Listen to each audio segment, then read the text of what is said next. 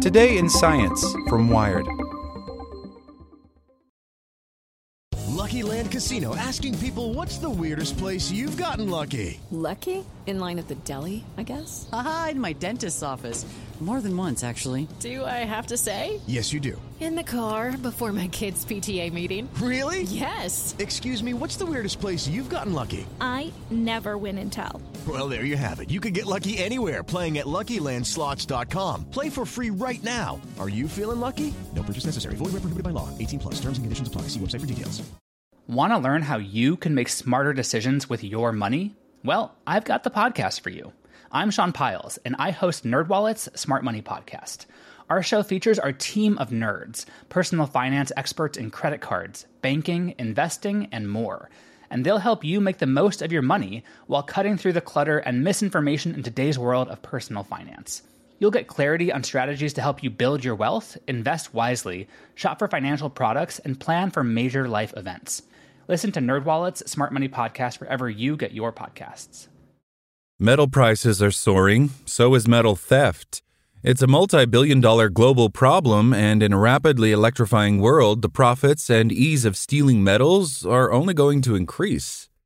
By Chris Baranyuk. Something had gone wrong with the giant radio tower. Will Payne of Payne Media Group got an alert from his utility company in the middle of the night telling him as much.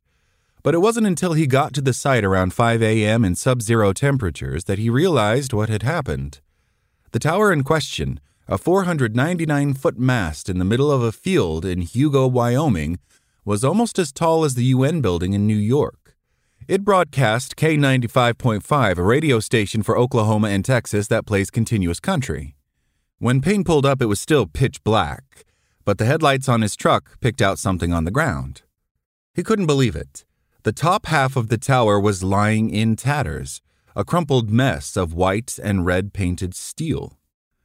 Payne could also see that the small building at the base of the tower had been broken into. He backed his truck out and called the cops.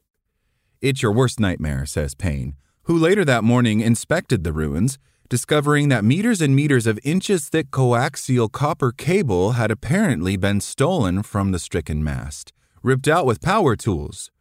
"I built this tower in 2017, and so to me, it's brand new. It's just heartbreaking." Metal theft is on the rise, largely linked to soaring commodity prices. Copper is roughly 30% more expensive than it was 5 years ago, for example, while steel spiked 200% during the pandemic, though prices have settled down significantly in the last 2 years. As such, thieves have taken to swiping everything from drain covers to miles of copper cabling.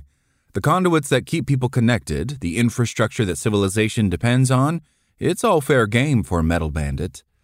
The disruption caused is often totally disproportionate to the face value of the stolen material. As the world electrifies and as we depend more and more on machinery packed with copper, steel, and precious metals, this form of theft is getting even more serious. Meanwhile, victims are left wondering, isn't there any way to stop it? Metal theft is certainly not new. For instance, historians surmise that, as well as gold and precious stones, ancient thieves stole metal razor blades from the tomb of the Egyptian pharaoh Tutankhamun. These implements were possibly melted down and traded. Because our lives are so utterly dependent on metal infrastructure, thefts are arguably more damaging than ever today. Earlier this month, metal thieves struck the German railway system, temporarily paralyzing it. In India, there have been reports of a 1-kilometer stretch of metal fencing being stolen from a major highway, and an entire bridge was allegedly stolen in 2022. Cable theft on the transit network in South Africa is so prolific that academics are writing papers about how it has affected the free flow of traffic in the country. And some thieves are even stealing metal plaques from gravestones in cemeteries. This has happened both in the UK and the US. K95.5 was off the air for more than a week until Payne could get an antenna secured to the part of the tower left standing. They're still only broadcasting at half power, he says. It appears the thieves cut the lengthy guy wire that fastened the tower to the ground, destabilizing it so that it toppled. They then allegedly harvested copper from the fallen section. Payne estimates repairs will cost $500,000, if not more. 2 people have been arrested in the case, a man and a woman who were reported selling copper cabling matching that from the tower at a scrapyard in neighboring Texas. Choctaw County Sheriff Terry Park, who spoke to Wired, says the investigation is ongoing. It's far from the only incident like it. Just a few weeks later, thieves targeted a smaller 200-foot radio tower in Alabama. In that case, they took the entire structure away, leaving the radio station owners bewildered. These are not unique stories, as unbelievable as it is, says Ben Stickle, a metal theft expert and researcher who has studied large-scale metal thefts and their impacts. He remembers what he was doing when he first realized how sought-after metal can be. Several years ago, he was rolling an old, rusting water tank down his street. It was to be collected as rubbish, but a guy driving by stopped in the middle of the road and said, "Hey, are you going to throw that away?" Soon, Stickle found himself helping to cram the filthy tank into the back of the man's small car. He takes off down the street. I'm standing there going, "What just happened?" recalls Stickle. His latest paper, accepted but not yet published, studies thefts of catalytic converters in California. These devices, which scrub toxic gases and pollutants from vehicle exhausts, are often targeted because they contain precious metals, including palladium and platinum. By studying metal prices and reports of converters going missing, including on the Nextdoor social network, Stickle and his co-authors estimate that for every 10% rise in metal prices, there's a 20% uptick in thefts of these devices. Some people will go to extraordinary lengths to harvest metal. For his 2017 book on the subject, Metal Scrappers and Thieves Scavenging for Survival and Profit, Stickle interviewed one man who used to hunt down abandoned buildings on Google, then find pictures or videos from urban explorers who had visited these locations for kicks, just to see if he could spot any copper in their footage.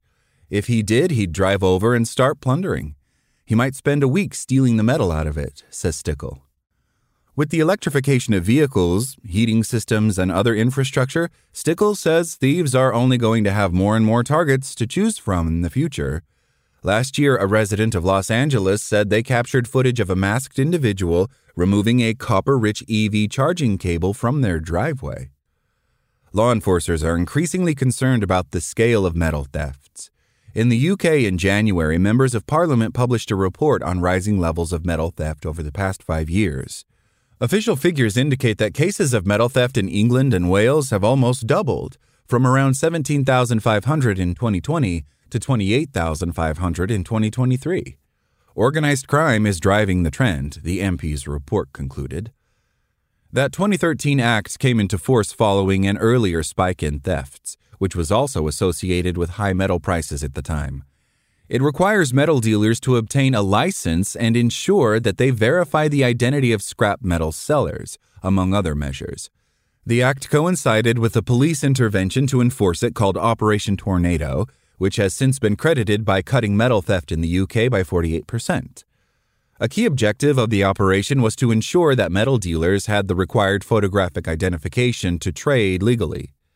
It was an overnight success, says Robin Edwards, a former police officer who led the operation and who now runs Onus Consulting, which advises the police on metal theft. But he says enforcement dropped off in 2014 as a result of metal crime falling. Now the problem is back. He says today's officers require more training to ensure that they know what to look for at scrap metal yards. For instance, is there a lack of accurate documentation for the metal there? Is the metal on site disorganized and suspicious? Edwards says that preventative policing, using analytics to try and guess where metal thieves will strike next, could help. In the U.S., Todd Foreman, director of law enforcement outreach at the Institute of Scrap Recycling Industries, agrees.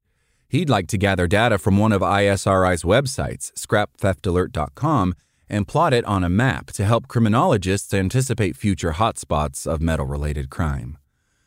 But a risk with such a system is biased interventions, which perhaps unfairly target lower-income and ethnic minority communities.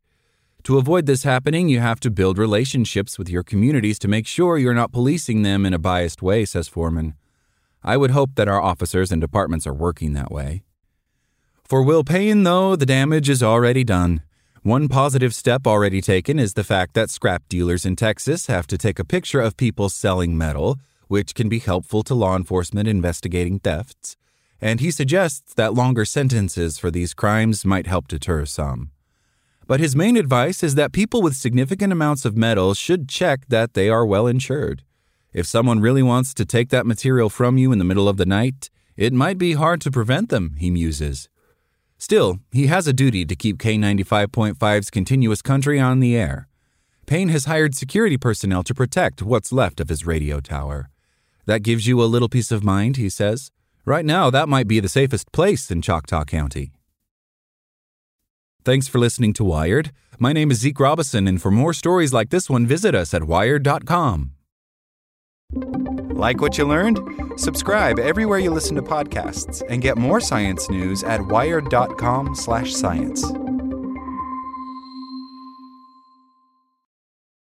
Hello, it is Ryan, and I was on a flight the other day playing one of my favorite social spin slot games on ChumbaCasino.com. I looked over at the person sitting next to me, and you know what they were doing? They were also playing Chumba Casino. Coincidence? I think not. Everybody's loving having fun with it. Chumba Casino is home to hundreds of casino-style games that you can play for free anytime, anywhere, even at 30,000 feet. So sign up now at ChumbaCasino.com to claim your free welcome bonus. That's ChumbaCasino.com and live the Chumba life. No purchase necessary. VGW. Void where prohibited by law. See terms and conditions. 18+.